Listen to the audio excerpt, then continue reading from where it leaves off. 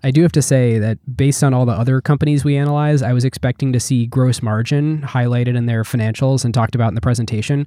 But Facebook's actual operating margin is so good that is what shows up everywhere because they actually make money and they make a ton of it.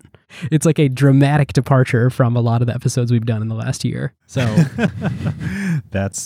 That's insane. I mean, the way to like think about that stat is like for every dollar they bring in-house, they keep 45 cents even after paying for everything, all of their fixed costs, all their employees.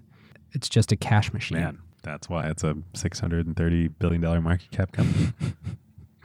Yep.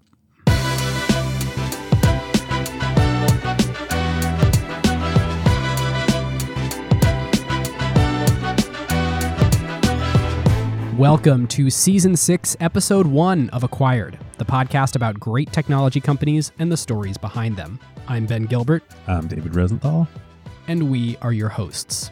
Today, we are talking about WhatsApp, an app that Facebook paid $22 billion for and has done virtually nothing in the 6 years since. And in fact, it was reported last week they are, that's right, David, abandoning near-term efforts to enable advertising in WhatsApp, which of course is Facebook's core business model. Wait, you said 22 billion, right? Billion. Just to make sure we're on the same page. That's right. Yeah. That's 22 Instagrams right there. So today we will decide, was this one of the worst acquisitions of all time, or did Facebook make a genius move even for this insanely high cost? I'm super looking forward both to telling this story because it's an amazing story, but also to debating that question because, I think there are really good arguments to be made on both sides. This is as classic as a classic Acquired episode gets. We have more than 5 years of hindsight. We've got a big price tag. We had lots of reporting around the time of the sale, and frankly, not a ton of follow-up since. So it's going to be fun to tell the WhatsApp story from the very beginning, and as you said, debate that very question. Now, before we get going, I'd like to thank our sponsor, Silicon Valley Bank. Whether you're at the seed stage scaling to Series A or beyond, Silicon Valley Bank has the insights and expertise to help you hit your next milestone. I spoke this week with Sarah Peluso, who helps lead SVB's consumer internet team in LA. Sarah, there have been recent rumblings that early-stage venture funds have been less interested in funding consumer compared to enterprise software recently. Are you seeing this? And if so, why do you think it is? Yes, we're definitely seeing that to an extent, though, and everyone points to the argument consumer tastes and habits are fickle. There's also concern over the fact that, we've been in a bull market for so long, so there's fear around what a downturn may look like. And these funds don't want to be overexposed in one industry, and particularly one that is pretty binary in terms of a large exit or no exit at all. But what I will say is the biggest acquisitions from a dollar value have actually been in the consumer space. It's a harder vertical to gain success in, but the success is far greater than most others if achieved. There's a lot of capital out there, and I think funds will still be focused on the consumer sector and should be focused, particularly if we start to see some of these companies on the cusp of big exits. And that always reminds people why they invest in consumer in the first place and reinvigorates investors to continue doing so. All right. Thanks so much to SVB, and you can visit svb.com/next to learn more. If you're a fan of the show and you want to go deeper on company building topics, the nitty-gritty of how companies today are solving problems in real time, you should consider becoming an Acquired Limited partner. In recent episodes, we interviewed the founder of fast-growing Chicago startup Cameo, and we did another episode that turns the tables and interviewed us on the business strategy behind Acquired. You can get started with a 7-day free trial and listen right here in the podcast player of your choice by clicking the link in the show notes or going to glow.fm/acquired. David, I think it is time to dive in. Let's dive in. There's something funny about messaging apps. Just looking at our script here and where we're going to start and how we started the Slack episode with Dharma Butterfield, soon to become Stuart Butterfield. On a commune. Growing up on a commune in British Columbia. There's something about communism and messaging apps. I don't know what it is, but it just makes it's a really good breeding ground for founders of messaging apps. And it's of that course, strong community. It is that strong community. So, of course, I'm referring to, we are going to start in the mid-1970s in the Soviet Union, in Ukraine, in a little village just outside of Kiev, where a boy named Jan Koum is born to a Jewish family in 1976 in this village in the then Soviet Union. And this is a pretty not great time to be all of those things. A Jewish child in Ukraine in the Soviet Union under communism in the mid 1970s. And Jan actually kind of later talks about this, and he says of his time in the school he attended there, it was so run down that our school didn't even have an inside bathroom. Imagine the Ukrainian winter, negative 20 degrees Celsius, where little kids have to stroll across the parking lot to use the bathroom. Society was extremely closed off. You can read 1984, of course, the book 1984, but living there was experiencing it. I didn't own my own computer until I was 19, but I did have an abacus. That was the reality that this young man, Jan Koum, is growing up in. And he would stay in Ukraine until he was 16 years old. And this would have just such an impact on everything that's to come, this entire story. His dad worked for a state-run construction company in the village. It was really hard, and it was a very anti-Semitic environment. Finally, by the time Jan was 16, his mother and his grandmother and he were able to escape. This is in 1992. The Berlin Wall had fallen at this point. They were able to get out of the country and come to America. So the three of them moved to Mountain View, California. Jan is 16 years old. He barely speaks any English. And when they arrive, his mom starts working as a nanny to support the family. But it's not enough. They live in government-assisted housing in Mountain View. They're on food stamps. Jan's dad never is able to leave the Ukraine. He very sadly passes away in 1997, never comes to America.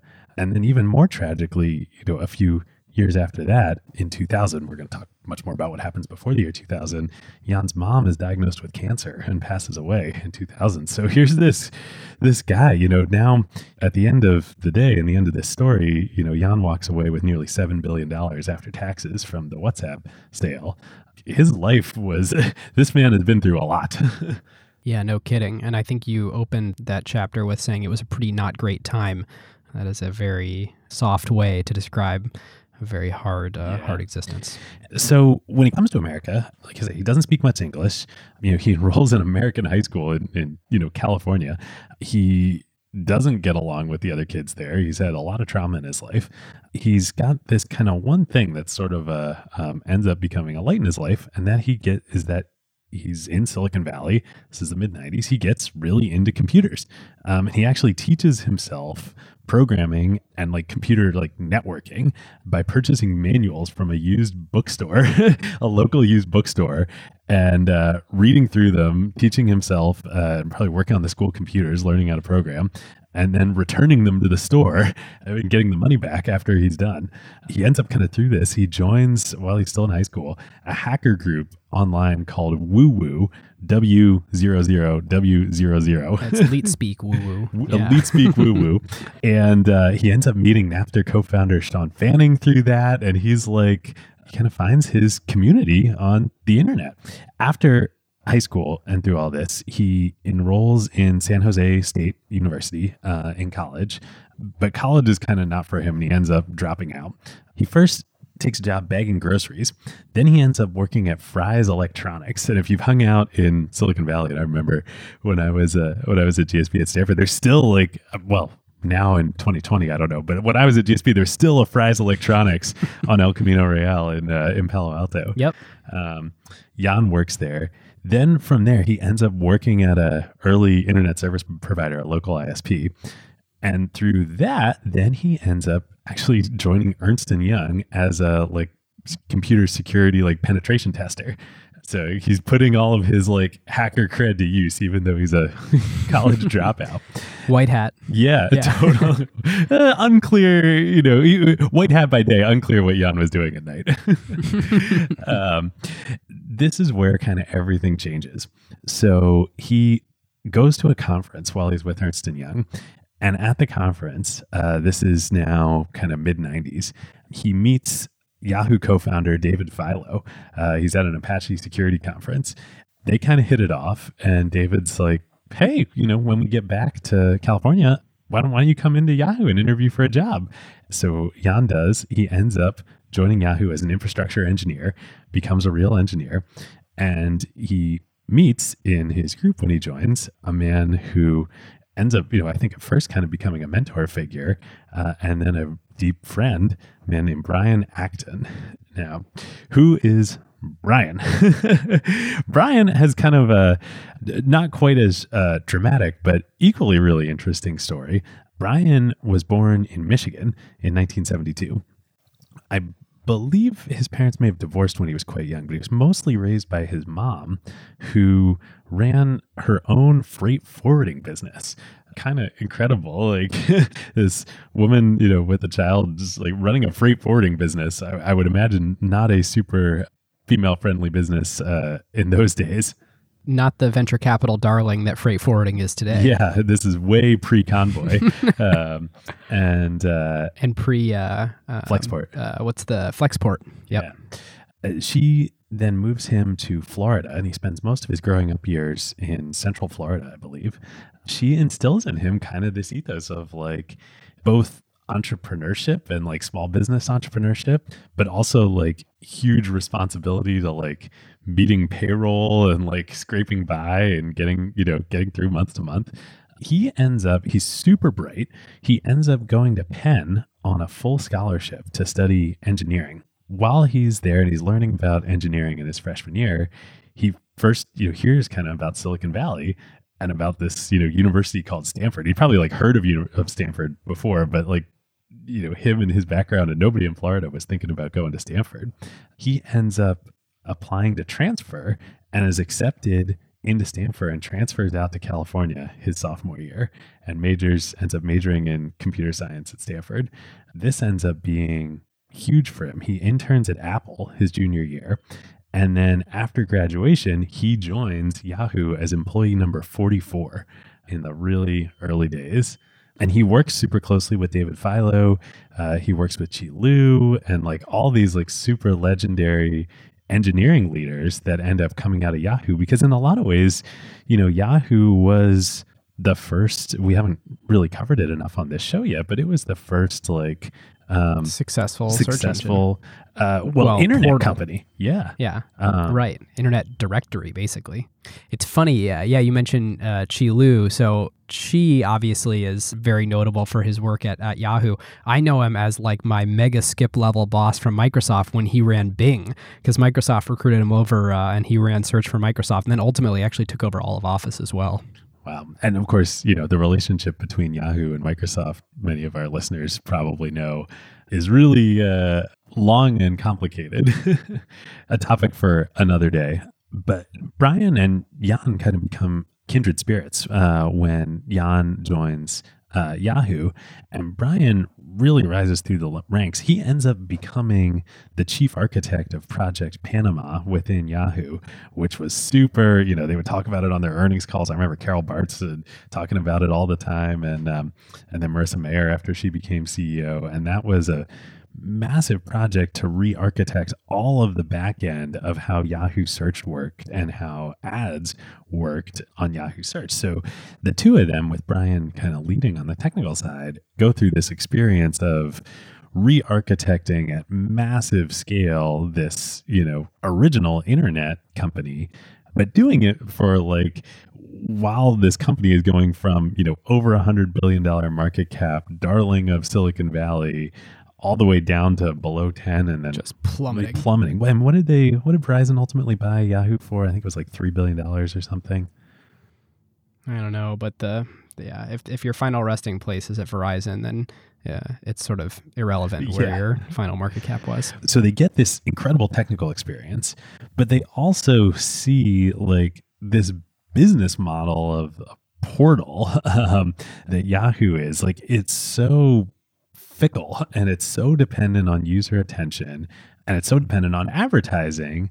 And they start to believe that Yahoo makes a ton of product compromises in service of their ad partners.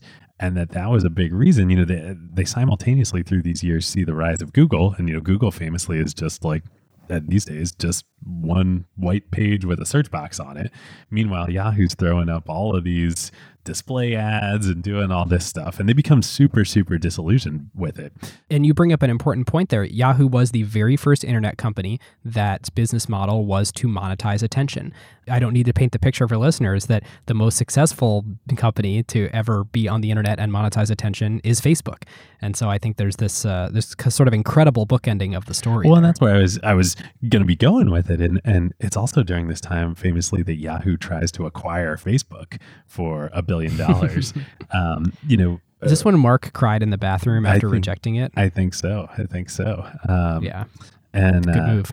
This is going to be a meta theme of this episode, but like this idea of monetizing attention through advertising is in many ways as old as the internet itself. Yahoo was the first big company that was built to do that. And Facebook is the new Yahoo in so many ways. So they get so disillusioned. I don't know if this is still the case on Jan's LinkedIn, but when he was leaving Yahoo and then the first couple of years of WhatsApp, he described his last 3 years at Yahoo, his sort of like description on LinkedIn of your role and what you did. He said, did some work. Period. And of course, they were working on Project Panama. In November of 2007, Brian and Jan have finally kind of had enough, and they both leave right at the same, I think it may have even been the same day that they leave Yahoo, and they're just like completely burned out. They both decide they're going to take a bunch of time off. Brian had recently been through a divorce, and Jan had such a hard life up into that point and lost his parents in the past few years. So they say, we have enough savings. We got into Yahoo, especially Brian, early enough that they can afford to just really take extended time off and travel. And at one point, after they get pretty bored, they both, this is famously, end up applying for jobs at Facebook, which is, of course, on the rise now. We're in 2008. And they are both rejected for jobs at Facebook. Brian even tweets about it. Facebook clearly does not need their talents or ideas. Yeah, which is so funny because like they are, especially Brian, but both of them, but especially Brian, like truly world-class engineers. There's a thing, though, that was going on at Facebook at that time that I think a lot of people forget about. Not that the company's benevolent now, but whereas Google was hiring a lot of the smartest people who were academic and sort of obsessed with really like pedigreed, right, like and really like deep nerdy academic sort of learning, Facebook was obsessed with hiring a lot of people who were well known in the communities of the languages that they wrote in. And so they had, many of the early sort of Python people. They had a lot of sort of open source leaders. And frankly, there was a lot of not invented here sort of syndrome. And there was a lot of you're not good enough for us. And we are sort of, there was a cockiness that permeated, I think, the development organization at that company early on, that it's not surprising that someone really accomplished, but who may have been of a different stripe or tribe, was not welcomed and not revered. It's really interesting. I wasn't going to get into this in the history and facts, but it's worth a pause. Most of the back end of WhatsApp ends up getting written in Erlang, which is like this super obscure programming language that was actually developed by Ericsson in like the 80s, maybe. Ericsson, the big Nordic telecom giant, as like just purely for telecom use cases, for like, rapid messaging, but like was super looked at as like, this is backwater, outdated, old school, like, this is about as far away from Go as it gets. Like, and of course, now if you start your company and write it in Erlang, like now you have two problems: the problem that you're trying to solve for your company, and the problem that you can't recruit any engineers. Exactly. There's tons of engineers that are specifically obsessed with things like Erlang and Rust and very like more up and coming and or fringe programming languages. But gosh, you have to get specific then in your hiring when you make a decision like that. Yeah. So, okay, back to picking up the story. Jan, he's single, he's traveling around. And remember, he's got this history of he was a hacker. He was, a woo-woo member and had started as a pen tester. He is traveling around to lots of countries. and he has a Nokia candy bar phone that he loves. He like really loved he still talks about how he loves the old Nokia phones. Dude, you could play Snake. It was great. It was great. And he had, of course, jailbroken this phone and installed all sorts of like super hacker, dev tools on it that, you can monitor everything that's going on the network and all this stuff. So he's like obsessively learning about all of these different telecom networks in the countries he's traveling to. And he would buy different SIM cards, in all the countries and swap them in. But even like Jan is as techie and confident as it gets. He's basically a walking IT department. He still is having a nightmare trying to communicate with his friends back home and all around the world via SMS and phone too. Like there are all these country codes you've got to dial. You send off an SMS. You have no idea if it was delivered. Even if you did everything right, it might drop and fall through. And so he's, especially when he talks a lot about Argentina. He does a trip to Argentina. And for some reason, he thinks that the country code in Argentina is just like so ridiculous that he's like dropping all of these messages, and he starts getting really fed up. And like he wants his friends to know back home what he's doing, that he's okay and everything. So he finally comes back. And in January of 2009, his birthday is in February, but he's just hanging out. And he says, you know what? I'm going to buy myself an early birthday present. I'm going to buy an iPhone just to like hack around with. And of course, the iPhone had come out in 2007, but 2009. Yeah, I think this would have been the iPhone 3G. Either the 3G or the 3GS. I think probably the 3GS at this point. I think July is when the 3GS came out, if memory serves. So maybe it was the 3D. But yeah, Apple had just, I believe it was in January of 2009, they had just announced the SDK to allow developers to make apps. And I think it wasn't even like the App Store wasn't going to ship until the summer, but the SDK was out there. Yeah. I think that's right. It may have been earlier, may have been at WWDC 08 they announced it, but yeah, I don't think it had shipped yet, or it was shipping right around that time. But the SDK came out with iPhone OS 2. Yep. And so Jan, of course, is like, okay, great. Like, I'm gonna hack around on this. So he's got all this stuff swirling, and he has an idea, and he tells a friend of his who's also I believe he's Russian immigrant in San Jose named Alex Fishman, who is a good buddy of Jan's. Hey, I've had this problem. I have an idea. Remember like, AIM and ICQ and all these messaging services on desktop, they all have these, the away messages. What I really want, and what I would have loved when I was in Argentina and all these other countries, is that I could just throw up the equivalent of an away message and all my friends could know what I was doing and that I was okay. I'm just going to build this out on this new iPhone that I got. And Alex is like, yeah, that seems like a good idea. And so Jan starts hacking on it. He starts thinking about what to do. And he says, really like what I want this to solve is, everybody asking like, what's up? I just want, this to be like the answer to what's up. So I'm just going to call it WhatsApp. And Alex is like, yeah, great idea. And so Jan's thinking some more. And he says, okay, well, two things. One, AIM and ICQ and all these messaging services on the desktop, there's kind of this issue with them, which is you have a cold start problem with the network. You join, but none of your friends are on there. And so you got to convince people to go, convince all their friends to join. But with phones, I'm digging into this new iPhone. Well, it wasn't even called iOS yet at this point, right? It was like, I forget what Apple was, iPhone OS SDK. And it's pretty locked down, but there's one feature that Apple lets developers access, and that's the address book, the contacts. What if instead of... And at the time, there was no special permission prompting for that. Absolutely not. Yeah, you just access reach right in. Yep. Reach your hand into the cookie jar.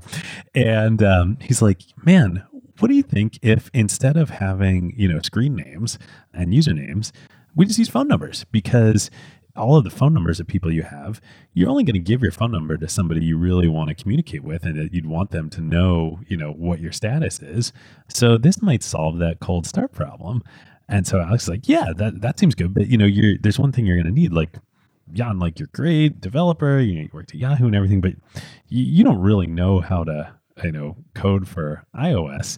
But it just so happens through another... You don't know this archaic thing called Objective-C that was written at Next that Apple has decided to carry forward into all their products to date. I know. So ridiculous that like Next is the core of Objective-C and Swift. It's still one of the greatest acquisitions of all time. Still, that'll have to go on our forthcoming acquired top 10 list. Yeah. Wait. So before you get into hiring the iOS dev, did they grow by texting all of your friends? Like, did they reach in, grab the phone numbers out of your address book, and then like carpet bomb, or how did that work? That's a good question. I don't believe so. I didn't find anything that they did like the LinkedIn playbook of actually go the step further and carpet bomb, but they did reach in and get all the contact information. And so they were checking, they would grab your address book and check everybody on there. And I remember when I onboarded onto WhatsApp years ago, it checks and then they surface for you like, oh, hey, I think it even shows you your whole address book and then like checks like here these are the people that are on WhatsApp who are in your address book. Yep, exactly. Got it. So anyway, Alex is like, oh yeah, I was working on another project and I found this awesome dude back in Russia on rentacoder.com who's a really great iOS dev. I loved reading that in the research. I know, so great. This guy named Igor Solomenikov. I think I'm pronouncing that right. And so Jan's like, cool. He contracts up Igor. They code up an app, this, away message app, and they're getting ready to ship it. And Jan's like, oh man, it turns out, in the App Store, this new App Store that Apple has, I guess the App Store must have shipped at this point in time because we're now in. Yeah, if I remember right, I think that they announced the SDK at WWDC 08, which would have been June, yeah. and then shipped it probably 4 months later, 3 months later. So it would have been out for a few months, but they wouldn't have had push yet because that came in iPhone OS 3. Push is coming in a sec. So no push. No push messages, no push notifications that third-party apps can provide. So Jan and Igor are ready to ship the app.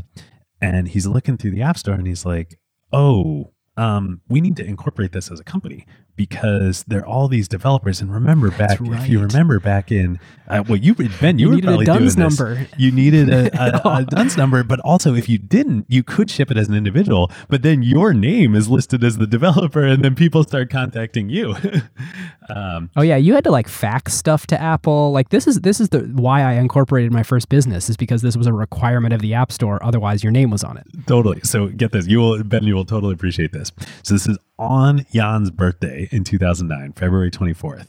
He's like, shoot, we got to incorporate this. He drives up to San Francisco. He had talked to like an accountant friend of his was like, how do I like incorporate a company? And the accountant's like, oh no, don't worry about it. Like here's a template articles of incorporation in the state of California. There's like 5 articles there. And he's like, just like, do a Control H, find and replace and put, WhatsApp instead of whatever I got here.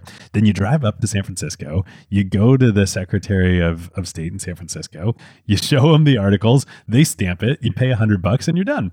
So that's what Jan does. He drives up. He does that. He takes a photo of it and he sends it into Apple. And boom, WhatsApp Inc. is born. Love it. Not exactly, usually, typically you're starting a startup, you have all these ambitions. You're like, oh yeah, I'm going to go talk to Wilson Sonsini. You're going to go talk to any of the great law firms out there. No way, man. They're going to incorporate us. Dude, my first app LLC was LegalZoom. Like, why not? Well, you even use LegalZoom. Jan was just like, he literally scribbled some stuff on paper and did it by hand. So they get that done. They ship the app with these great expectations. Jan thinks it's going to be so awesome. And in his own words, direct quote, it fails horribly. And so what's the functionality at this point? It's just the statuses. Like you can just say like, hey, in case you happen to open this app and check. And you're curious what I'm up to, this is my status. It is literally just away messages, no notifications. If you happen to, exactly like you said, if you happen to open the app, right. You can see. And away messages seem like pretty useless unless someone's trying to message you. Right. I mean, the literally the name of it is like, I'm sending you a message that I am away. So usage is horrible, but they pick up people registering and downloading the app. And this I thought was so fun, reminded me of these days. They do a pretty interesting growth hack. So there were so few apps in the App Store back then. And I remember this, like I did this for years. I would check like every week, what are the new apps? Yeah, like what are the new apps? Apple had the what's new section. And Jan realizes, he's like, you know what?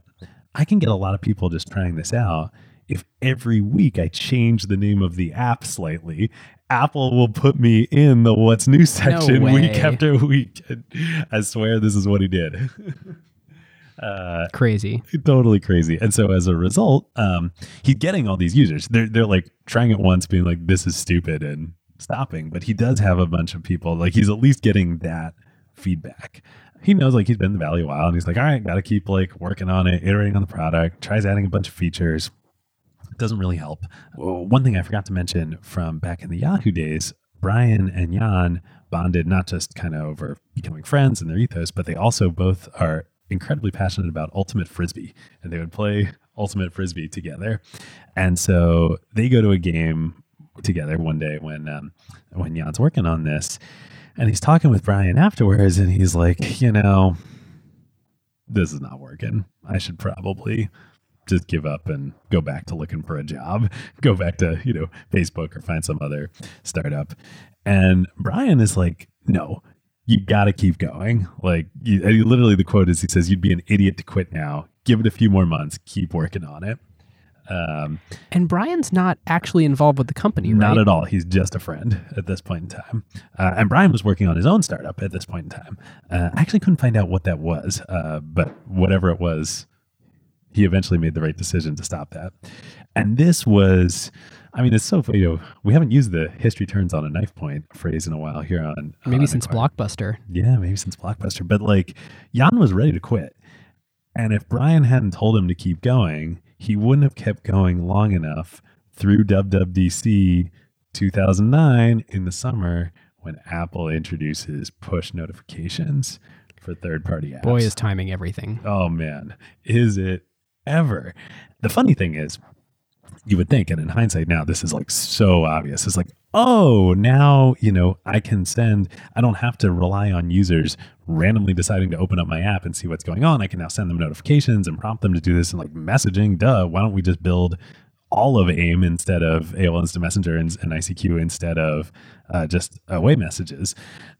Funnily enough, at first, Jan is like, oh, this is great. Now I will update WhatsApp so that every time you change your status, it'll just broadcast the away message out to everyone. So you couldn't actually message. He was only broadcasting away messages. And we should take a moment here. Like, I was fortunate to like be living through this era and be very, very, very obsessed with the iPhone as I was like starting to create apps. So you might be wondering, like, why didn't AIM come to the iPhone? Well, they were. Like, AIM was an early partner for Apple. Yeah, they had an app on the App Store very early. I want to say iOS 3, like this early. The other app that came out really early that was originally, I can't remember if it's a Flash website or an HTML5 website, like a really early one, but it was called Meebo, and it was a cross-service messaging client where you could have AIM and ICQ, and it sort of like subscribed to all those different APIs. And there was also a Meebo app. Desktop, right? Originally Meebo. It was desktop, but they right, exactly. But then they were one of the early companies to have an app. And I should go watch old DubDub videos, but I do think they were at one of these. I think AIM was like demoed on stage as this is a really good way to use notifications to send messages to people. If you're out there wondering, like, why didn't those companies just do it? They did. They brought the functionality. They sort of ported from desktop, so it was sort of, it had potentially too many features. It was not sort of necessarily a native feeling experience, but it also didn't have the sort of genius thing that Jan had with the network being based on phone numbers. Yeah, nobody else had that. That was a major key to WhatsApp's success and ability to outstrip all of the new entrants and AIM and Meebo and all these legacy guys transitioning. The other important thing to remember about what was going on at this time was there was, are you going to say BBM? No, go for it. Oh, well, BBM, BlackBerry Messenger, there also was a playbook of how to execute messaging on mobile that had been around for several years, and that was BlackBerry Messenger. And these were the days people used to talk about BlackBerry being crackberries, and there really were two core use cases of BlackBerry, and I think people forget this. One was corporate email, and that's what now when people think of and remember RIM and BlackBerries, they think of that. But actually, no, a lot of consumers were using BlackBerries, and the killer app was BlackBerry Messenger. And it was a fully featured mobile messenger, just like way ahead of its time, but it was limited to the BlackBerry network. Yeah, and the way people talk about BBM then is very similar to the way that people in a very uppity way talk about iMessage today, and the way that like people refer to, blue bubbles versus green bubbles. Like I remember my friends who had BlackBerries then, and of course I didn't. I was rocking my candy bar, or I think I had a flip phone at that point. But I remember one of my friends in college being like, oh yeah, no, I don't like texting. Like I don't text people. But if they have BlackBerry, like I'll definitely BBM. Like I really like, that's nice. And of course, like there's slightly different feature set. Like you can see when things are read or not read, but like it was the sort of like cool network to be on. It was the blue bubble. Yeah. So Jan's smart and Brian's smart, and Brian's kind of advising him at this point, and their friend Alex is helping them, and they realize pretty quickly. And remember, also they had this user base because they kept doing these growth hacks of changing the name and getting new people coming in every week.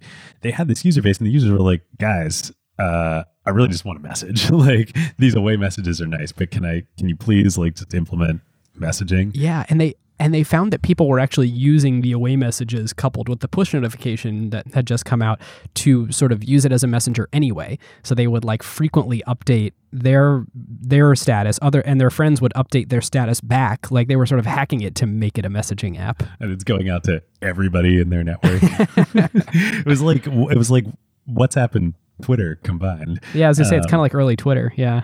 Anyway, so they figured this out. Like, okay, great, we're gonna build messaging into this. They launch it in like late August, early September of 2009, and it immediately takes off. Again, one, because they really do a good job with the execution.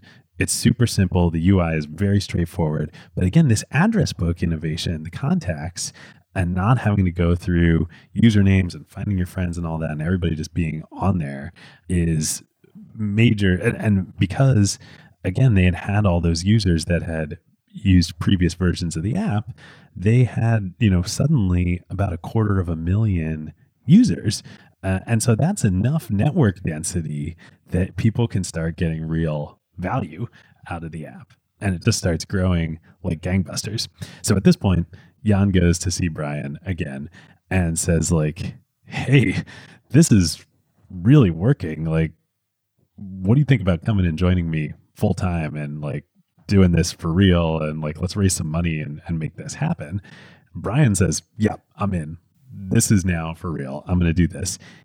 And he says, I'm going to invest some of my own money from my Yahoo savings, and let's go round up a bunch of our former friends at Yahoo and put an angel financing together. So they put together $250,000, all from former friends and coworkers. Brian joins the company officially. He gets, it's been reported, roughly about a 20% stake in the company. Jan owns the rest of the company. And then I don't know what the valuation was on the seed round. So the angel investors for their $250K obviously get a stake. And it kind of goes gangbusters from there. Jan, he says much later in a talk, he's very direct, as you would imagine, given his Ukrainian upbringing. He says, and he's so right, he's like, look, we were lucky. We stumbled into something that people found really meaningful. And what it was, messaging is the killer app for mobile. Like, period, full stop. Like, and it's true. It's come to bear in every country, on every platform. Yeah, there's so many things that you can do on your phone. And, Matt Kohler at Benchmark famously, talks about like the smartphone is the remote control for your life. And it's right. You can order a car to come pick you up and do all these things. But if you think about, both, I imagine everybody listening to this, you personally, and certainly in aggregate, the population, you spend by far the majority of your time, forget Instagram, forget, Uber, forget all of that, messaging with your friends. That's the real primary killer app for mobile phones. Do you consider Twitter to be messaging? That's a good question. No, I think it's different. I think it's social media. Maybe social media is near or equal importance. But if like you think about like definitely this is true for me. I'm curious if it is for you. Like, what is the most important thing? Like, I could live without Twitter on my phone, but I could not live without iMessage. My most used app by almost a factor of 2 is Twitter on my phone by amount of time spent over the past week. Interesting. And then mail coming in at number 2. And messages is down probably at like number 4. I do probably the most important communication in messages, but I'm in and out of it. I mean, it doesn't have to be the dominant thing taking up the screen most of your time to be the most important thing on your phone. That's true. And probably Brian and Jan would totally agree with that. It's not about time spent. It's not about it. But the most important conversations you're having in a messaging relationship. Once they figure this out, Jan then also talks about like before, in sort of the WhatsApp 1.0 version, when it was just about statuses and away messages, it was just like, Ben, you talk about all the time about the definition of product market fit. It was like you're pushing a boulder up a hill. Everything is hard. Like getting users to use it is hard, getting engagement. Nobody wants to invest. Nobody wants to work for you. This is before product market fit. Before product market fit. And then all of a sudden they have instant product market fit with messaging, and everything changes. People are adopting like crazy. All of their old Yahoo friends want to come work for them. Investors start beating down their doors and like literally looking for them in unmarked locations and attempting to network their way to the founders. Totally. And we'll get into how that comes together next in just a sec. But before they do take money, they do another really smart thing, again, for them at the time. And I think this might have actually been Brian that kind of came up with this and advocated for doing it. So they were free. It was a free app in the App Store. But again, remember, think back to 2009. Their paid and free you could do both in the App Store, and it hadn't yet shaken out that like free was the way to go. There were and there were certainly no in-app purchases or subscriptions. Like you could pay an amount of money to download an app, or it could be free. Yep. And so Brian suggests, well, what if we charge 99 cents for the app in the App Store?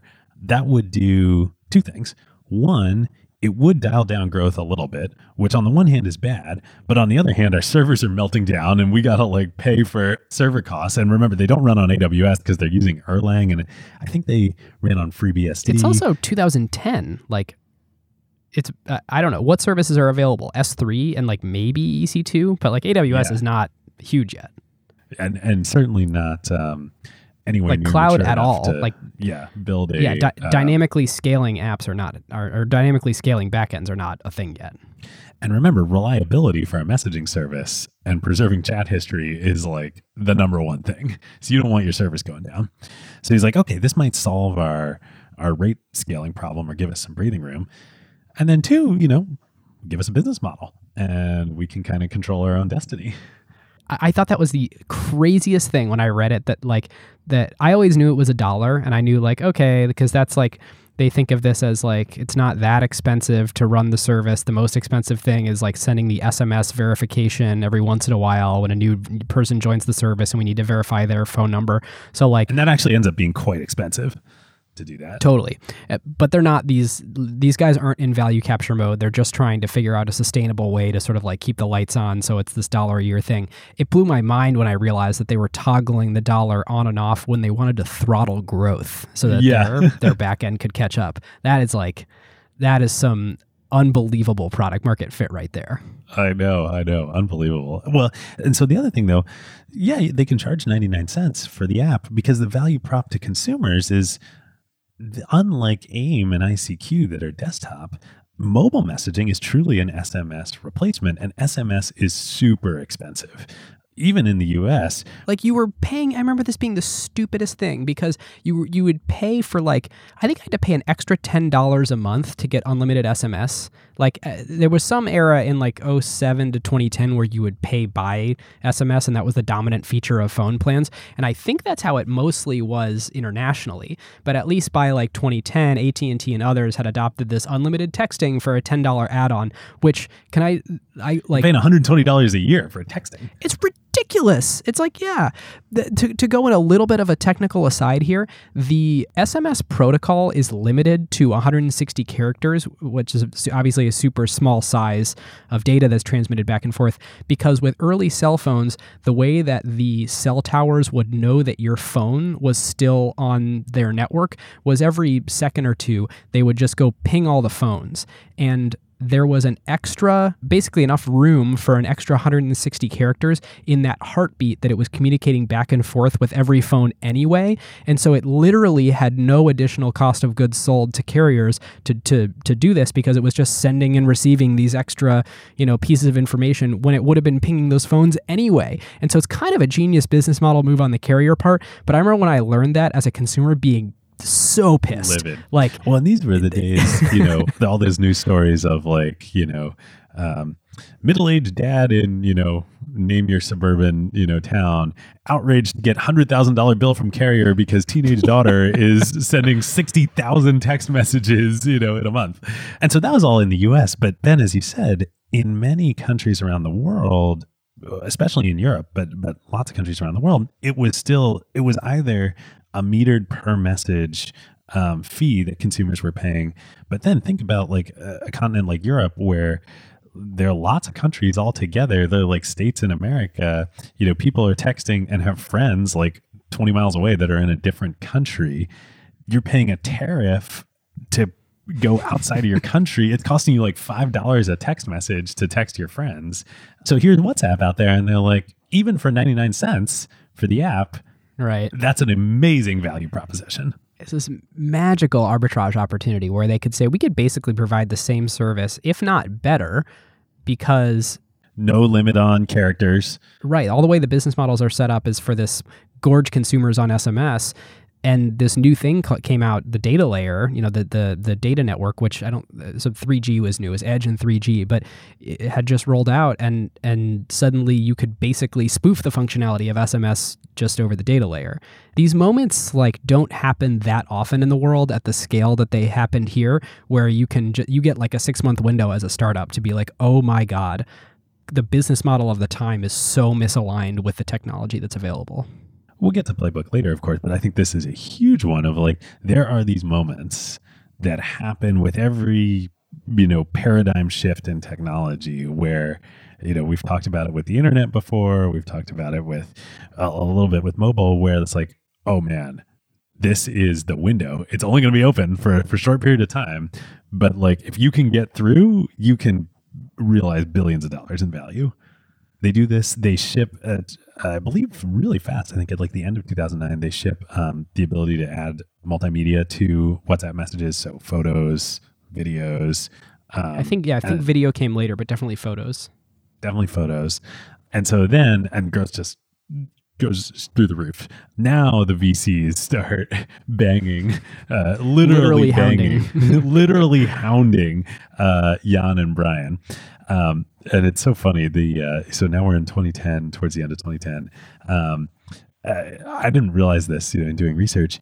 I guess one venture capitalist, Jan doesn't say whom and what firm, literally gives them a blank term sheet, a term sheet with the amount to be raised and the valuation blank. And they say, fill in the numbers. And, this is so funny. Thinking back on this time, this is when I started in venture. Series A's were happening at this time. I was doing them of Series A's were $3 million at a $8 million post-money valuation. And so for a venture firm to just literally give a blank term sheet, this is right after the financial crisis, is insanity. Which, of course, they're non-binding. So, right, of course. But actually, interestingly, though, and this is, a good lesson as a venture capitalist, that tactic backfires. And Jan says, Brian and I talked about it, and we were if these guys are that callous with other people's money, do we really want to are those the partners that we want, to be our, board members and advisors and our financial partner? And so they ultimately end up going with Sequoia Capital and Jim Getz there. And Jan talks about why. Also, the great quote from Jim as he's talking about this. He says he and Sequoia had looked at, they famously do this. They look at every company in an emerging space. They have a thesis on a space. They go meet with everybody. And he said, we met with, he says, Pinger, Tango, Beluga, Kik was getting started at this time. All the other messengers, everybody was trying Beluga, to get through this by the window. way, got acquired by Facebook and became Facebook Messenger. Indeed it did. And he's but it was clear that WhatsApp was the leader. And he says, when he finally got to talk to Jan and Brian, he said, this is the only time this has ever happened. He's ever seen this in his venture career. they were already paying corporate income taxes. Like they were profitable. So it's like, clearly this is the product leader in the space. And oh my God, these guys are printing cash. Like I've never seen this. So he convinces them they ultimately raise $8 million that Sequoia leads. I think it was hard to find them, right? Because they didn't put a sign outside their office. They weren't answering emails. They weren't answering phone calls. So I think Jim like finds their address and drives there, and he's the one you're referring to that's like banging on the door and saying like, I really, really would like to talk to you. Yeah. And he talks about that Jan and Brian used to like to work out of the Red Rock Cafe in downtown Mountain View, which I've been to many times, famous spot in Silicon Valley lore. Jim eventually gets to, sits down with them and meets them at Red Rock and just starts like answering all of their questions and, pitching them on why they should work together. So they do an $8 million round at a slightly lower than an $80 million post-money valuation. I believe Sequoia got somewhere between 10 to 15% of the company for this investment. Again, crazy for this moment in time. But Jan talks about why they picked Sequoia and Jim, and he says, there are 3 reasons. One, all of Sequoia's past successes that we talked about in Sequoia Part 1, including Yahoo and the brand associated with that. 2, kind of personal chemistry with Jim. And then 3, this is really important and is going to come back here in a second as we get into Facebook. He said it was really important that they didn't meddle. He's like, the business was working. We were printing cash. We were the clear market leader. We were growing super fast all around the world. And he said, Jim and Sequoia, they said to me, like, look, you don't want us, like, we're not going to mess with you. Things are working here. Like, if they're not working, we can talk about it, but like, we will help you and do whatever you need. But like, you guys are doing a great job. I think that's just like so powerful in terms of what that sets up for a relationship between a founder and a venture capitalist. But also, like, clearly that was so important to Jan and Brian all throughout everything, and foreshadows what's about to come with Facebook here. Yeah, when others do start to exert control. So this happens, and then they're off to the races. By October 2011, it was early 2011 when that round finally closes. By October 2011, WhatsApp is processing over 1 billion messages per day. By the next year, August 2012, they grow to 10 billion messages per day. That's exponential growth right there, 1 to 10 billion in 1 year. A few months later, by February 2013, WhatsApp has about 200 million active users around the world. And at this point, Sequoia, in secret, at this point in time, invests another $50 million in the company at a $1.5 billion valuation for a company that, they're making their $1, a year fee that they're only charging in some countries. It's in the US, it's in the UK, I believe, it's in some other European countries, but nowhere else around the world are they actually charging for the app. But clearly the strategic value of this is just so high that the growth is incredible. Yeah, it's not like on any multiple of net income, any reasonable multiple, you're gonna get to $1.5 billion. One of the fascinating things here is, Sequoia, there's no one that invests between. So the last time Sequoia invested, it was $70-80 million. They come in 2 years later with a term sheet for a company that they're already basically the only investor in, or the only institutional. They mark up their own deal, and they're not shy about marking it up and saying, hey, like, we think this thing's worth $200 million now. They say, nope, it's worth $1.5 billion. And like, of course, the growth of the company, and there's lots of good reasons why you could justify that. The outcome certainly justifies that. But it takes, a firm like Sequoia and a partner like Jim, I think, to be able to make that call. Yeah. Let's bring in another thread of the story. There was probably one specific thing that was giving Sequoia and Jim a lot of confidence here. And that was before, almost a year before that round took place, in the spring of 2012, Jan gets an email with the subject line, "Get together?" And that email is sent from Mark Zuckerberg. That's interesting to start with. But I believe, as the story goes, Jan kind of tries to stiff arm him. He's not really interested in meeting with Mark. And famously, they totally resisted talking to the press. They didn't have a sign on the building. They weren't doing any of the Silicon Valley hype game. They really just wanted to focus on the product and growth. And most of the usage is international. People in the US use WhatsApp, but by far, it's much more dominant in other countries around the world. And so Jan's trying to give Mark the stiff arm, and Mark just keeps coming at him. And so at one point, Jan forwards the email chain to Brian and to Jim Getz and says, persistent, as the story goes. So they decide to take the meeting. There's one other fun thing to note here before we move on from the $50 million that Sequoia invested. Jan and Brian tell Jim, by the way, we don't need your money because we never spent any of the original $8 million.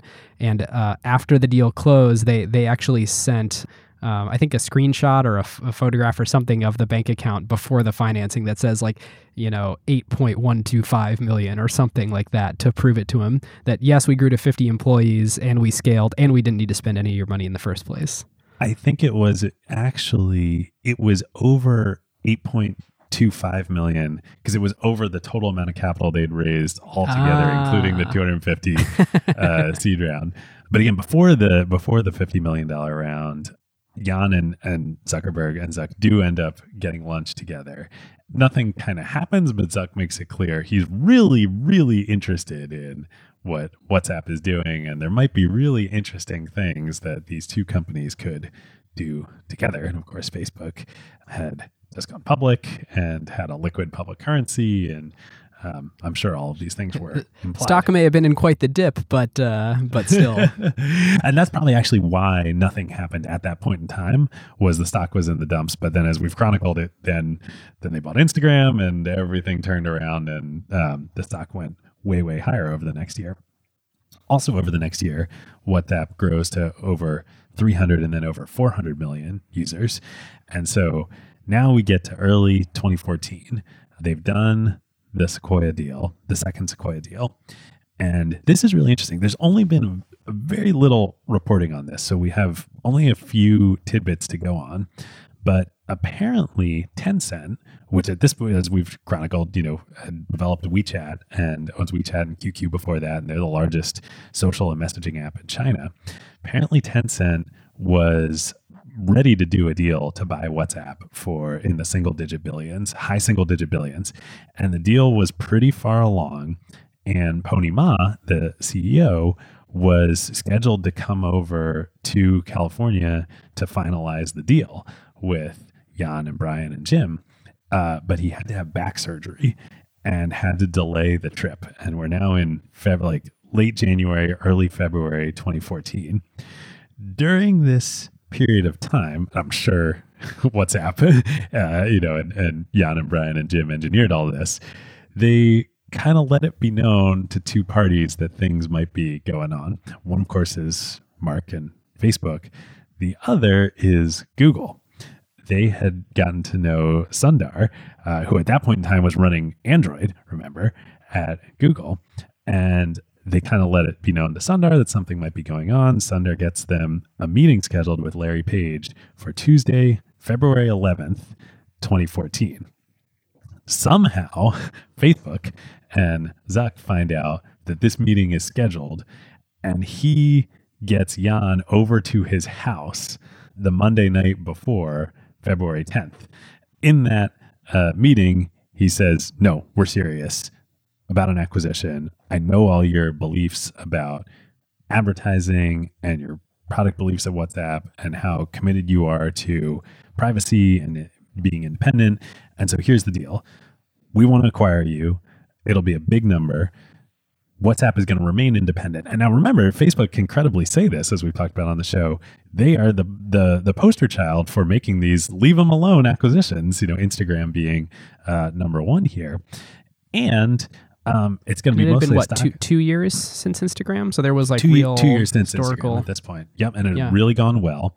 And he said, I really want this to be a partnership, so much so that we'll do most of the deal in stock, and you're going to become a very large shareholder in Facebook, Jan, you personally, and we will make you a board member of Facebook.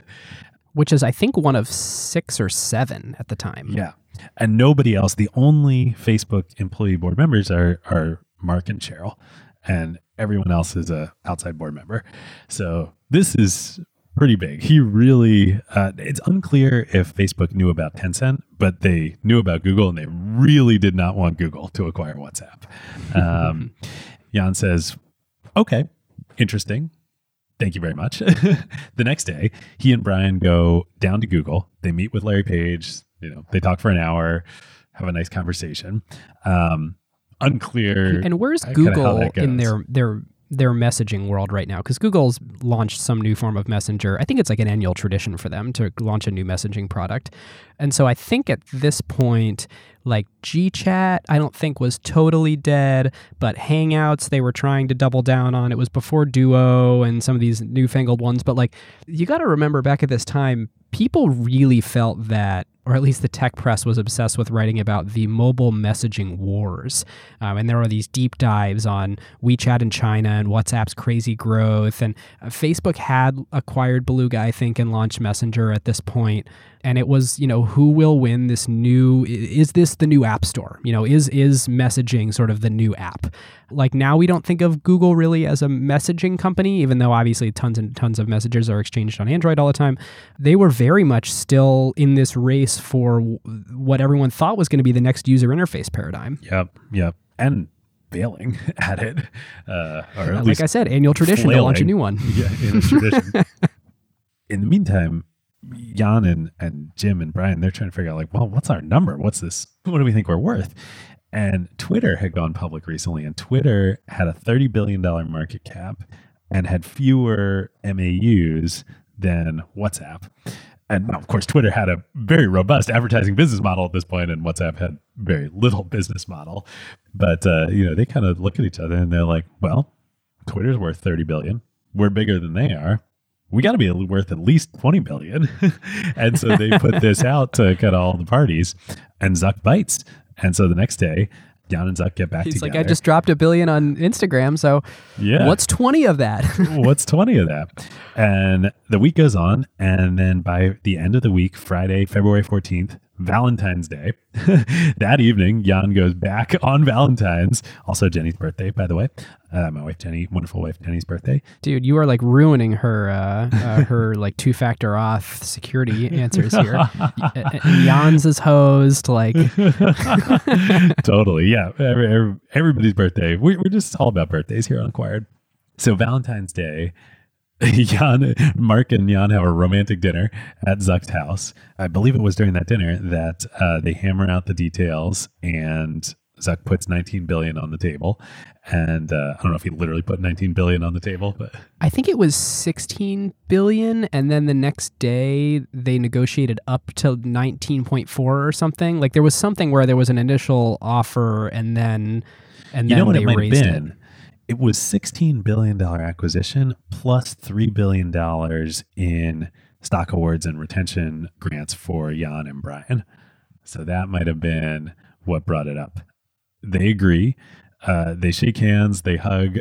Supposedly, Zuck says that this was F-bomb exciting and takes out a bottle of Johnny Walker Blue, which he knew Jan loved. They have a shot.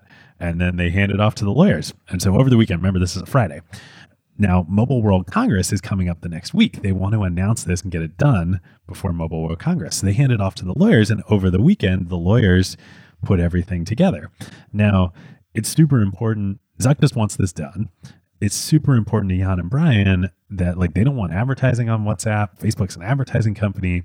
And so they get their lawyers to put a clause in the documents that says if Facebook ever implements advertising on WhatsApp, that the two of them, and this is where the $3 billion in retention and stock grants for them becomes super important, that they would get full acceleration of any vesting on that stock and that they could walk away with all the money.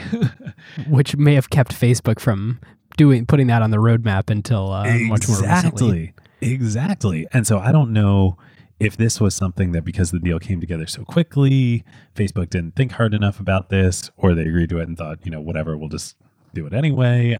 This is in the final documents. The Wall Street Journal did a big, that we'll link to in our sources, did a big article about this, that it actually made it into the final docs. And so it was part of the deal.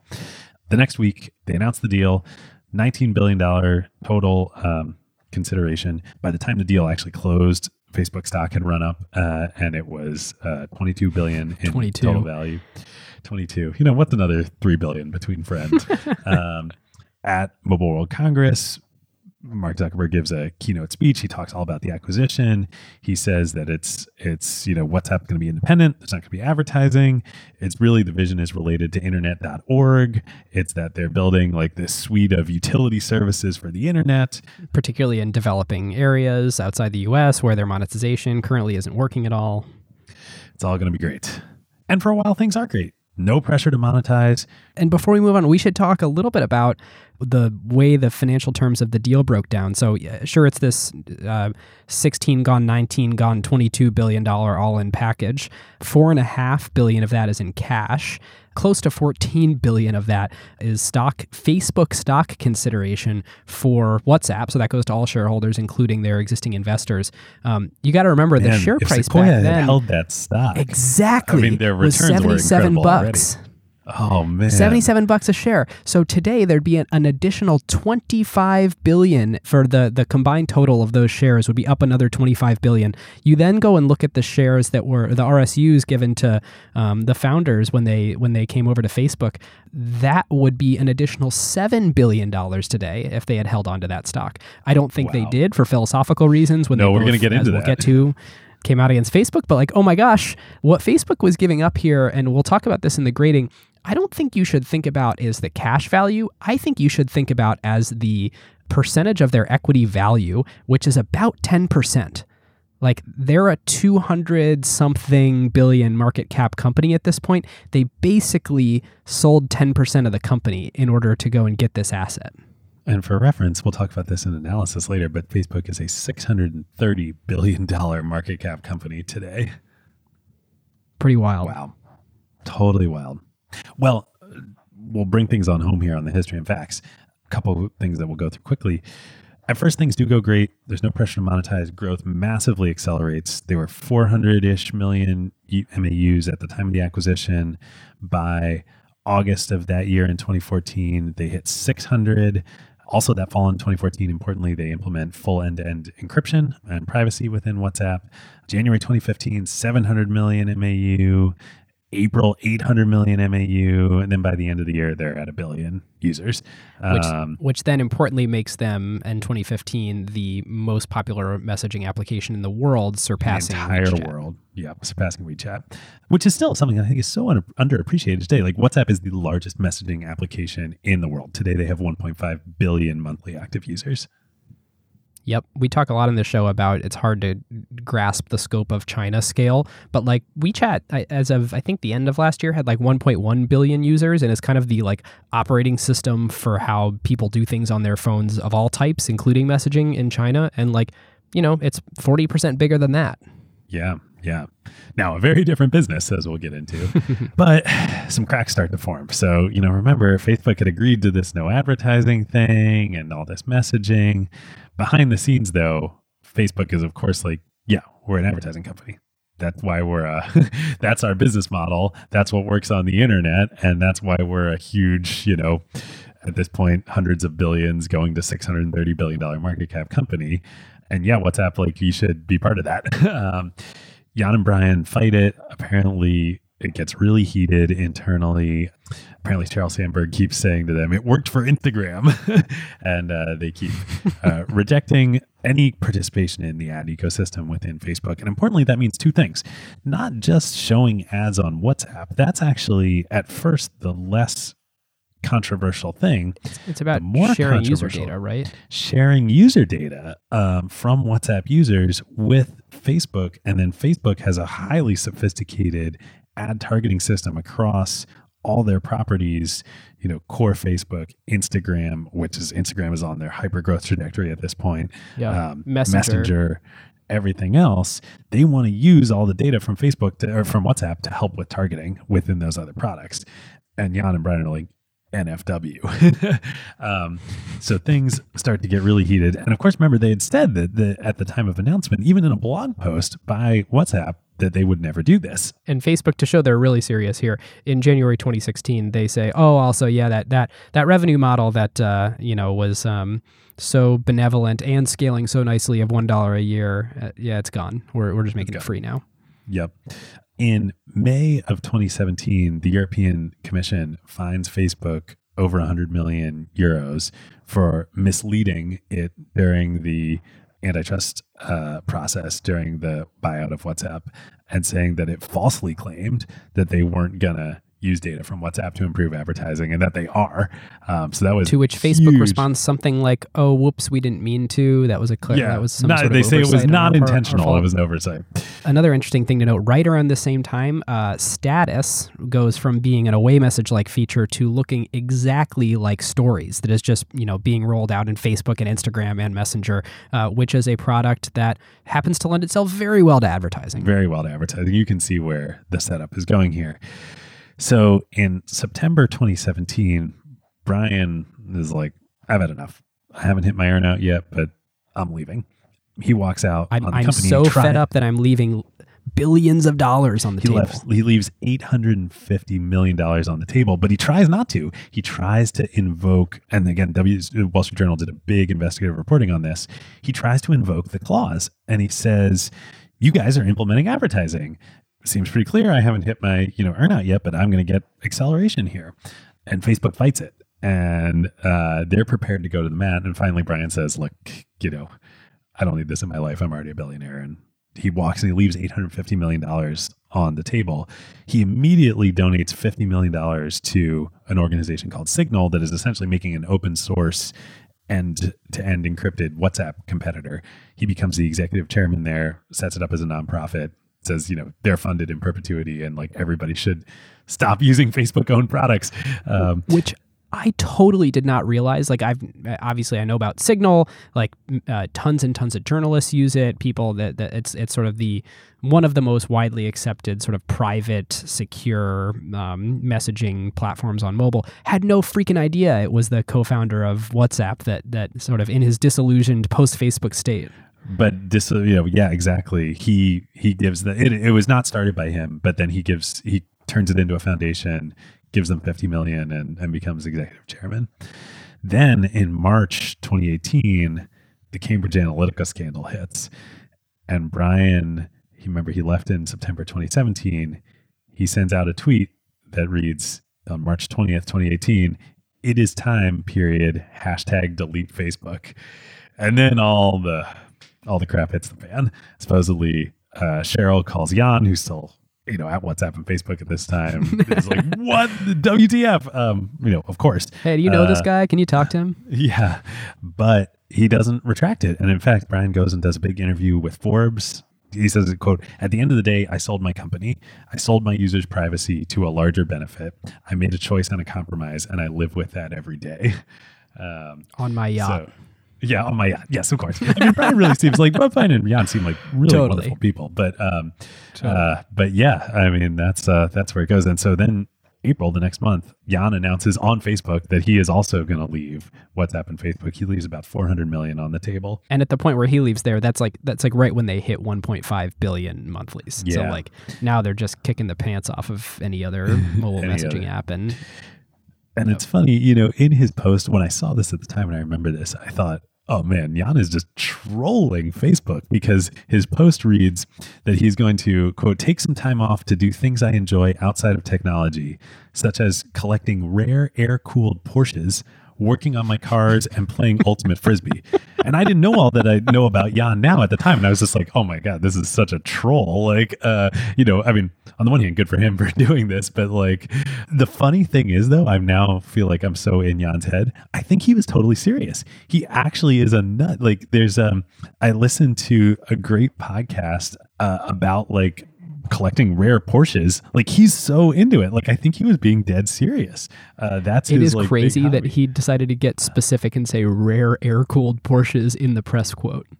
We'll link to this in the show notes, but that is exactly like he doesn't like turbocharged Porsches. He likes naturally aspirated. He thinks it's the best. So like, I had no idea until I found this podcast. There is a whole niche community of Porsche 911 enthusiasts that have like religious wars about, naturally aspirated versus turbocharged engines.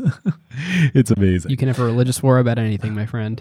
About anything. I think the moral of the story is podcasts are the next platform for the internet. So he's gone. And that kind of gets us to today. I mean, a couple things we'll cover, but WhatsApp continues to grow hugely. Yeah, they did one other thing that's worth calling out during this time period in the last few years, and that's they launched WhatsApp Business, which is a second WhatsApp app that I installed on my phone that basically works a lot like WhatsApp. But if you're a business and you're communicating with your customers through WhatsApp, this is a sort of optimized for business way to do it, which foreshadows some of the stuff that they potentially plan on doing with the app. But, I opened this show by saying like they haven't done much. I mean, they really haven't. Like they've scaled it, they've simplified the UI a little bit, and they launched WhatsApp Business. So there are 4 quick things that have happened. One is trying to launch WhatsApp Business, which has been kind of a failure to launch. 2, they tried to get into mobile payments in India. It's in beta, but it's been in kind of perpetual beta. Has also been sort beta of in freaking 2018. Yeah, kind of early a failure 2018. To launch. There's also regulatory issues. There's something like they built a data center to support like 500 million people using it concurrently, but it got tied up in some terrible regulatory thing. And on earnings calls recently, they've said it's ready to launch. So like maybe we'll see it this year, but we'll see, maybe. And this is one of the reasons we've waited so long to do this episode. Is the messaging out of Facebook has been for years like monetization for WhatsApp is coming. Well, now it's been 6 years, and it's not here. I just want to touch on this peer-to-peer payments thing. Like if you run the playbook of everybody in India right now, or tons of people are using WhatsApp to message, we just make it easy for them to send money back and forth. Then suddenly it's like Venmo or Square Cash. Then, and that doesn't have a business model, I should note. So they're going from something without a business model to something without a business model. And we heard this, directly from Andrew Cortina when he joined us for the Venmo episode. Like peer-to-peer payments, there's no consumer acceptable way to take a VIG on a peer-to-peer payment. But there is all about the merchant payments. From merchant payments, yeah, exactly. So, peer-to-peer payments can be a way to bootstrap into merchant payments. Right. There's one more leap that they need to then take, which is, hey, all the consumers are exchanging money, let them pay at your store with this thing. But like, we're still 2 leaps away from that. Yep. Okay, so the next 2 things that sort of are the most natural, one is, okay, fine, the founders are now gone. This clause doesn't apply anymore. You'd think that they would just implement advertising, at least in status, which is the Stories, Snapchat competitor that they baked into WhatsApp. So Facebook announced last year in 2019 that they were going to do that. They even showed prototypes of what advertising in Stories on WhatsApp would look like. And Stories on WhatsApp are pretty popular. Like a lot of people around the world use them. As a matter of fact, on the Q2 earnings call this year, there's a quote from Facebook saying WhatsApp status is already the most popular ephemeral Stories product in the world. Yeah, which is a Instagram, hell of a Snapchat. statement. Yeah, totally. Seems obvious, right? Well, they just announced last week that they're not going to do that, that they're pulling all advertising from Stories on WhatsApp. So back to no advertising on WhatsApp. And then this is where, things really jump the shark. The final thing that has happened in the post-founder exiting world is Libra and Calibra within Facebook, which of course the Facebook's cryptocurrency efforts that were supposed to be, the thesis was, well, WhatsApp would make a lot of sense as a remittances platform for, people use it to communicate with trusted interpersonal relationships between countries. Shouldn't it also be, a really great platform for remittances? And people have always said cryptocurrencies are great for remittances. You can avoid all these tariffs. That makes sense. But we all know Libra's a mess right now. I think they're being sued by the government. I don't know the latest state of it, but seems unlikely that is going to be a viable business model anytime soon. Anytime soon is the right thing there. I think there's a variety of things that could still work out for WhatsApp, but the important takeaway, listeners, is we could not sit on our hands any longer before doing this episode and just keep hearing wait and see from Facebook on earnings calls. It's not happening in the near future. There might be something interesting. It might be with paying businesses. It might even be tools for businesses to promote. I don't know. I'm not being articulate here because I don't actually have a really great thesis around this. But the thing to take away here is it's not going to be very soon. Yeah. Okay, so I think this is the perfect transition to acquisition category. And this is the place to ask the question again that you asked at the top of the show, which is, okay, what is this? Like $22 billion for no revenue 6 years later, effectively no revenue. What's going on here? Yeah, David, before we categorize it, I have two things to say. One is a thank you that I want to issue as we get into the analysis here to friend of the show, Turner Novak of Gelt VC, for helping us tremendously in how to think through analyzing this one. Turner's a really smart person in all things sort of consumer social, and we spent some time trying to figure out how to slice this one up. The second thing that I want to say is I would love to quote for you how Facebook broke this down when they reported the acquisition to their investors, which I think is really illustrative of their thinking at the time. So they reported a $17 billion total sale based on the price that they knew at the time. $2 billion was for the users that they acquired.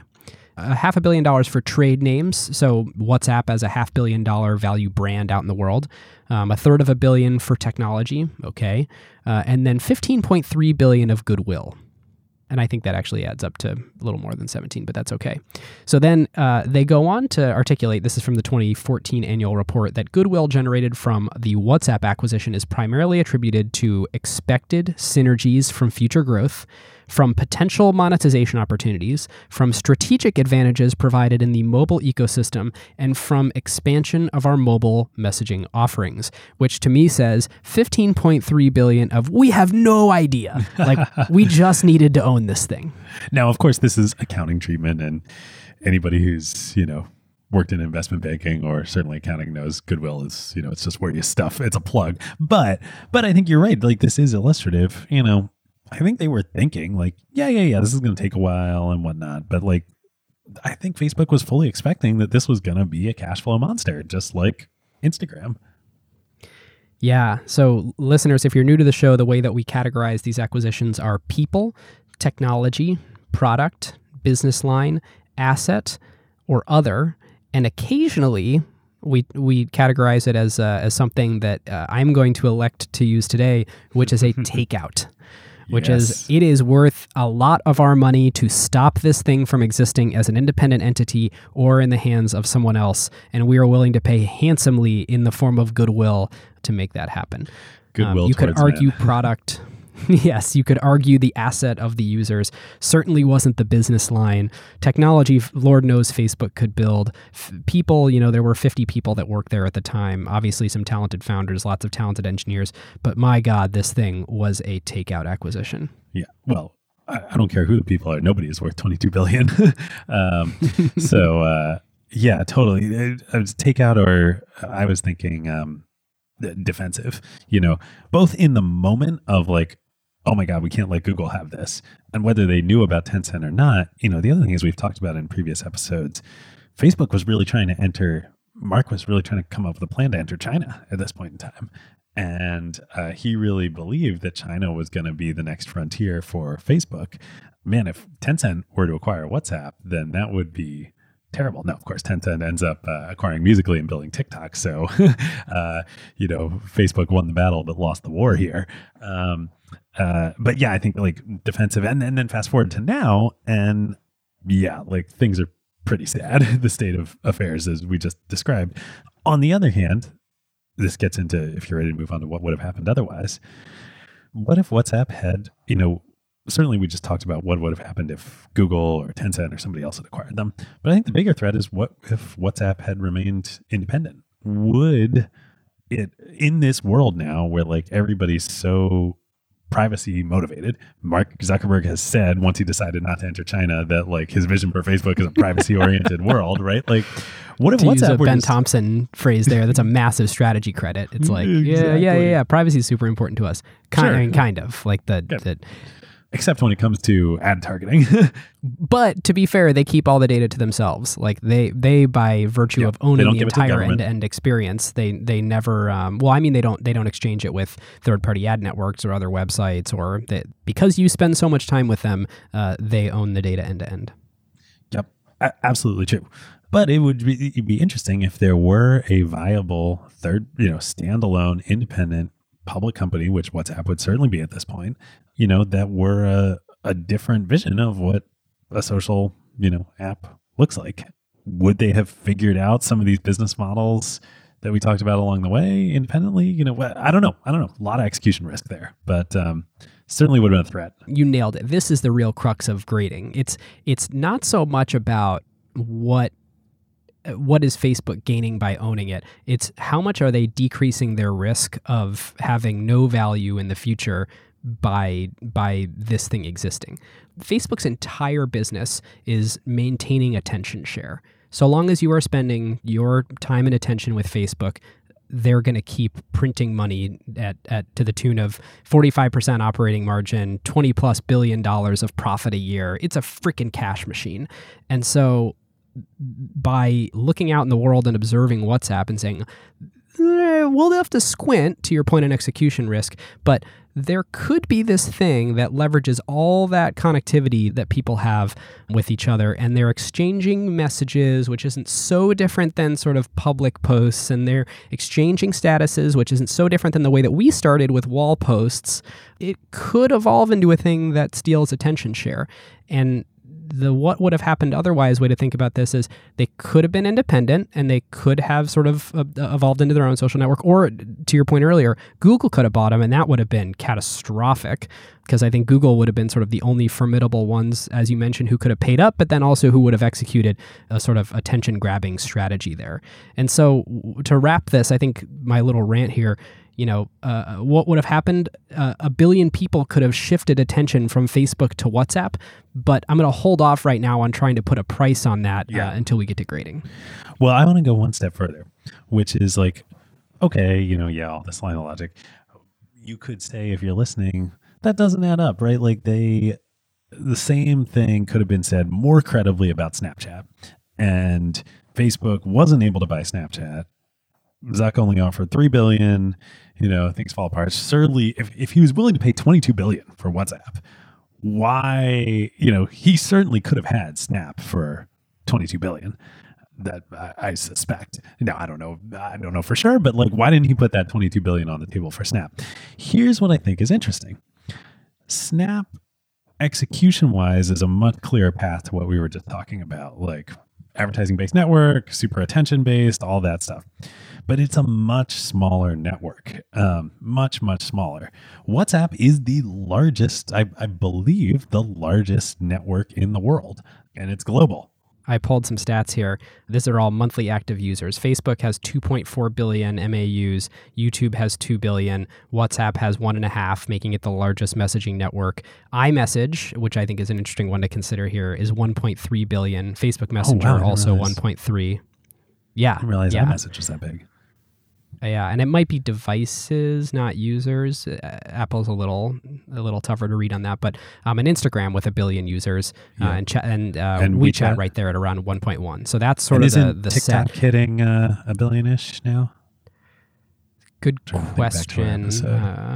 Yeah, but the important thing to know is today, Snapchat's only 310, Twitter's only 330, and I actually think TikTok may only be like 500 million, but I could be wrong on that. But importantly, Twitter and Snapchat subscale sort of networks when you're thinking global scale. So I think that's an interesting point for us to consider in grading. Yeah, a lot of execution risk ahead for WhatsApp, but they were the only kind of player out there that had the scale to really be a global threat. Yeah, and I mean it's really interesting to think about. Of the 7 networks that have the 7 social networks that have over 1 billion people, Facebook owns 4 of them. Yeah, and of the others that are that high, YouTube is off the table. Google already owns it. iMessage, no way Apple's going to sell the most iMessage. Bundled product in the world. Yeah. Yep. WeChat, and Tencent, that's off limits because of the whole China issue. So yeah, WhatsApp's kind of the only, and they already own Instagram. Facebook already owns Instagram. So it's kind of the only one in play. Yep. Totally agree. Playbook? Playbook. Let's do it. All right. So listeners, this is where we sort of analyze what did this acquisition enable them to do, them being Facebook, and what plays or what tactics did WhatsApp and Facebook use along the way to become this behemoth that it's become. So David, you want to go first? Yeah, sure. We've touched on a lot of them. The only one that I want to highlight again is just these magical moments that only come once every sort of platform shift or every, roughly every decade in tech, and who knows what the next one's going to be. But these windows that open up where they're not obvious in the beginning. Again, remember Jan he wanted this to be away messages, but like if you can get in there and figure out the right product, there's an opportunity to just serve such a clear need that a new platform enables and turn over the kind of guard of technology and networks, that if there is one of those and you think you have one of those opportunities and you see it, like, good God, take Brian's advice and do not give up. Go a couple more months. So funny. That was exactly the point that I wanted to make here, and specifically around both push notifications becoming available and also the widely available data networks that lived on top of telephony and on top of SMS, completely obsoleting the way that all the carriers were billing for messaging at that time. Yeah, we didn't talk as much about that. We hit on it a little bit in the beginning of the episode, but like, yeah, it's just such a disruptive business model of like, I could pay $10,000 a month for my, child's 16,000 text messages, or I could pay $1 a year. Yeah. Yeah, it's funny. So sometimes we do this section, and I'd like to do it today on value creation versus value capture, because a lot of companies can create a ton of value in the world, but one of the sort of hard things to do is make sure that you're able to capture some of that value you create. WhatsApp didn't really try. Like, WhatsApp created so much value. I mean, and frankly, they destroyed tons of value for carriers. But until That's acquisition, actually slightly debatable, I think. Okay. I think you're probably right, but Jan and Brian got this question all the time, and their kind of canned answer that they came up with was, no, we're actually helping carriers because we're encouraging people to adopt smartphones and move over to data plans, which data plans are more expensive than text plans. And I think it's fair. It's a fair argument, but it's flawed in that was going to happen anyway. So yeah, it is worth noting too that carriers just figured out a way to bill everyone. Like, they just repackaged all of their pricing. It's not like they actually materially lost money on this. Yeah. But like, I don't consider WhatsApp an effective value capture machine, and still is not.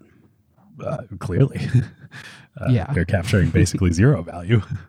But massive value creation for the world. And also, again, we didn't talk about this as much, but the end-to-end encryption and being the first platform to implement that platform-wide across everything. Nobody saw that coming in 2014, but in the world we live in today, like, I think that's really important and like really, really good for the world that they did that. Totally agree. And to get into some of the nitty gritty of that, they actually then, WhatsApp later implemented the Signal protocol, which is, I believe, also end-to-end encryption. And Facebook... And is the same thing as the foundation that Brian and the open source messenger. Yep. Facebook can read something like, and we're not privacy experts, but from sort of a cursory read over it, what really people that are really into privacy would want is Facebook to not be able to read, of course, the contents of your message, but also not be able to read like who sent what when. David, if I sent you a message on WhatsApp right now, Facebook would have it in their server logs, I believe. Listeners, please email us, acquiredfm@gmail.com, or tweet at us. I believe they would know that I just sent you a message. Interesting. Which is kind of one of the things they really wanted out of this anyway. There is more data they could get out of WhatsApp, but I do think they get a good amount of data as it is today. Interesting. Now, before we grade this one, David and I would like to thank Wilson Sonsini, the official legal sponsor of Season 6 of Acquired. Wilson Sonsini, or WSGR, is the premier legal advisor to technology, life sciences, and growth companies worldwide, as well as venture firms, private equity firms, and investment banks that finance them. So thank you to Wilson Sonsini. And now, David, grading. Ooh, how are you going to make me go first? You want to go first? Well, okay. Let's tee it up first. So what's the criteria? Like, what do we consider A+? What do we consider an F? Well, okay. For me personally, anything in the A range is off the table just because I'm offended by the execution here. But that's just me. I think you could still make an argument it's in the A range. I think the criteria by which I at least am going to grade is like, how important was this defensive move and how valuable was it? So taking the perspective of grading, as we always do, from the acquirer's perspective as Facebook, I think this is still probably either a B or a B+. And they would maybe people there would argue it's in the A range just by virtue of like, yeah, they gave up 10% of their equity value, but they took out the one viable global network in this generation that could have been independent. The stock has gone from 200 billion market cap to 630 billion market cap in the intervening 6 years.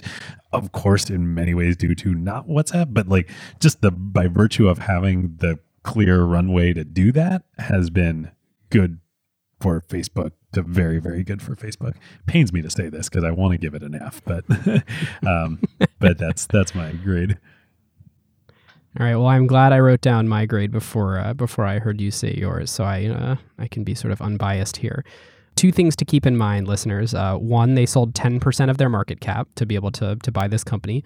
Another way to think about this is Facebook is a phenomenally profitable business. And another way to frame this is they basically spent all of their 2019 net income or profit to buy this company. So was it worth spending an entire year of profit to go and buy them? I am going to grade this an A. I don't think it's an A+, but I'm going to grade this an A. And the reason I'm going to do that is obviously the same sort of defensive play argument. But the way that I sort of think about it, it's like, what are the key risks to Facebook at this point? There's regulation. Like, I think there's regulatory reasons that they could go away. There's obsolescence because attention shifts elsewhere. I mean, yes, they're real, of course. But if you look at history, and obviously a lot of this will depend on the coming election and whatnot, but like, even, Ben Thompson talks about this a lot. The DOJ didn't kill Microsoft. I mean, Microsoft's actually back and better than ever, but didn't kill the old version of Microsoft. Google killed the old version of Microsoft. Like, regulation is such a slow process and technology moves so fast that a real risk? Right. So like, okay, so we're going to say regulation's not really their key risk. It's really fading into obsolescence, and it's the thing that happened to social networks before them. And it's the Facebook has a lot of core competencies, but their very, very most central is not fading into obsolescence. Like buying Instagram, brilliant. Company saving move on multiple fronts, bought them another generation. I think WhatsApp is sort of this similar thing where, they carved off 10% of the value of their company to go get it. But like, should they have done that? Absolutely. Should they do it again? They should go do it 5 more times. Every time there's one of the 7, billion plus user social networks, or billion to be in the near future user social networks is up for sale. They should go make a Horcrux and carve off a piece of themselves, or do whatever they have to do to go and get that thing and keep their dominant position. I mean, it is like the consumer sentiment couldn't be freaking worse on this company based on a lot. I mean, there was delete Facebook, there's election stuff, they're in trouble left, right, and center, and it is making more money than ever. There are more people using it than ever. Sure, growth has slowed, but like, oh my gosh, it's because they saturated humans on the internet. And I just think that this is such a complete and total no-brainer. And even if they never make $1 off of WhatsApp, to neutralize that threat and get to continue to own the world's digital attention, I think is not invaluable, but is very, very, very valuable to them. And one way to sort of look at this is, if you think there was a 10% chance that WhatsApp could have totally wiped out Facebook at some point in the future, then it was break even to buy it, even if they never, ever generate any cash flow. I agree. I just can't bring myself to give it an A, but that's not for like logical reasons. 2 comments to add on to that. 1, in talking to a bunch of friends at Facebook and former Facebook friends, and thinking about this episode, one thing that is a core competency, and I think from my understanding, really viewed as a core competency within Facebook, is extremely robust competitive intelligence. Like, they know this. They know everything you just said, and they are paranoid about it. What was that VPN app that they were using that they use for competitive intelligence to help them Anavo understand? Or something like that? Onvado or Anavo, yeah. And then they eventually bought it, and then they got into a bunch of trouble because they were, So that's 1. And then 2, I think this brings up an interesting question, right? Like, if you'll indulge me for a minute, given my of course. non-logical, from an investor standpoint, discussion of why Your I can't give this an emotional A. Emotional being. I think there's a legitimate question, given all this and consumer sentiment on Facebook. How should the public and how should governments think about Facebook? Is it more like a tobacco company than a technology company? Like, if you look at tobacco companies, they are still many, many billions, tens of billions of market cap publicly traded companies, because just like you've been saying, Ben, they are like wild cash flow monster producing machines, but they're also tobacco companies, right? Like, they're also good at not dying. Right. So I'm not sure I'm ready to go so far and say like social media or Facebook is tobacco, but certainly there are some like questions about the societal good of, data privacy, ad targeting, the emotional effects on people of social media, and in particular Instagram and Facebook. I think those are real You're looking at a questions. guy whose number 1 time-consuming app on his phone is Twitter. So, Well, it's not a Facebook app. yeah, that's true. So anyway, Yeah, I mean, maybe there's an LP show deep dive there somewhere of the have someone come on and debate the ethics of social media with us. I think that'd be super fun. Let's do it.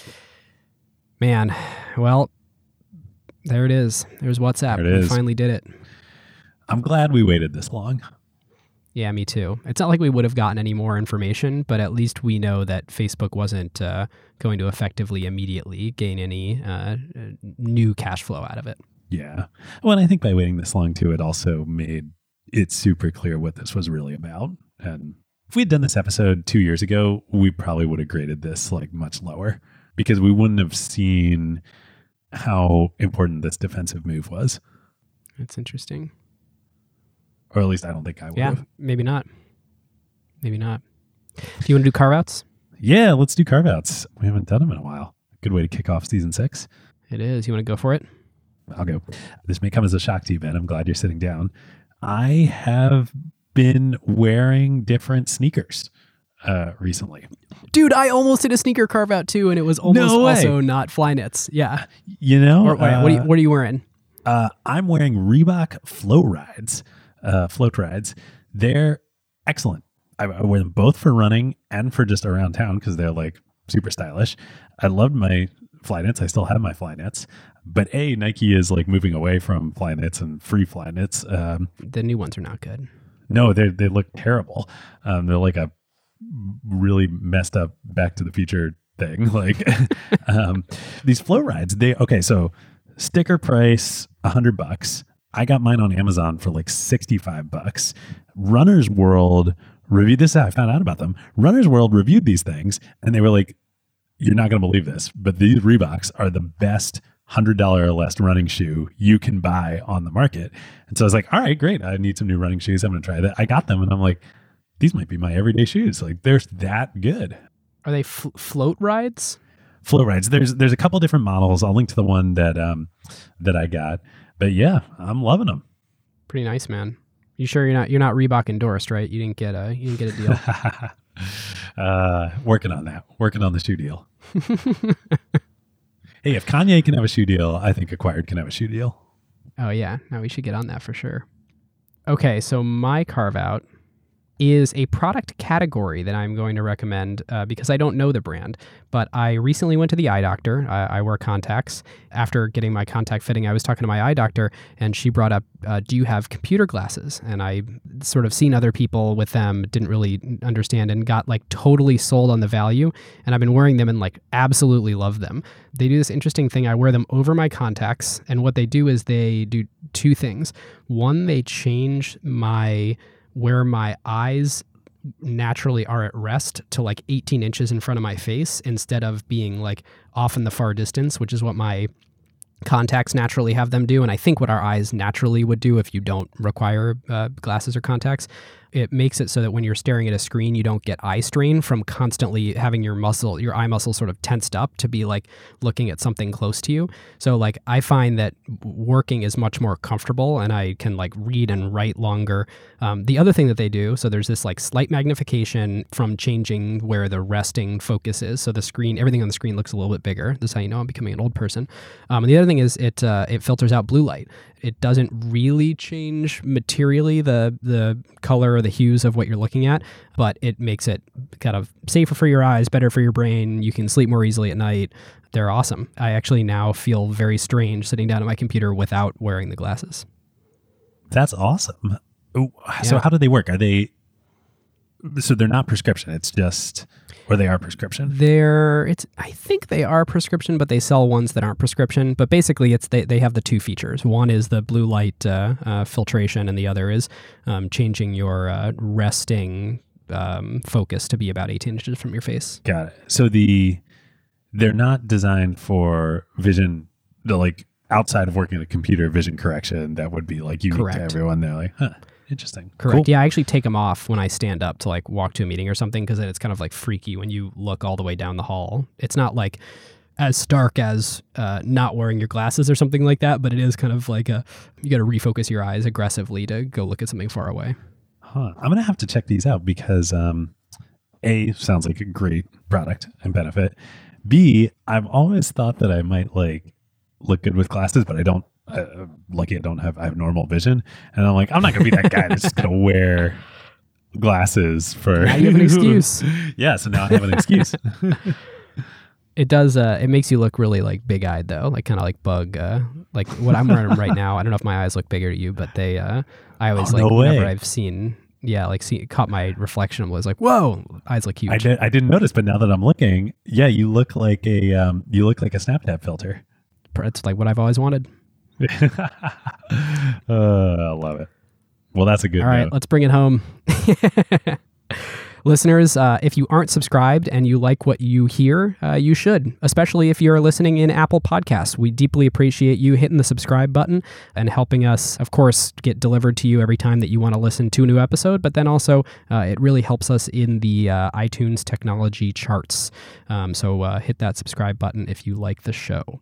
If you want to become a limited partner, subscribing gets you access to our bonus show where we dive deeper into the nitty-gritty of building companies, and you can listen by clicking the link in the show notes or going to glow.fm/acquired, and all new listeners get that 7-day free trial. With that, thank you again to Silicon Valley Bank and Wilson Sonsini, and we will see you next time. See you next time.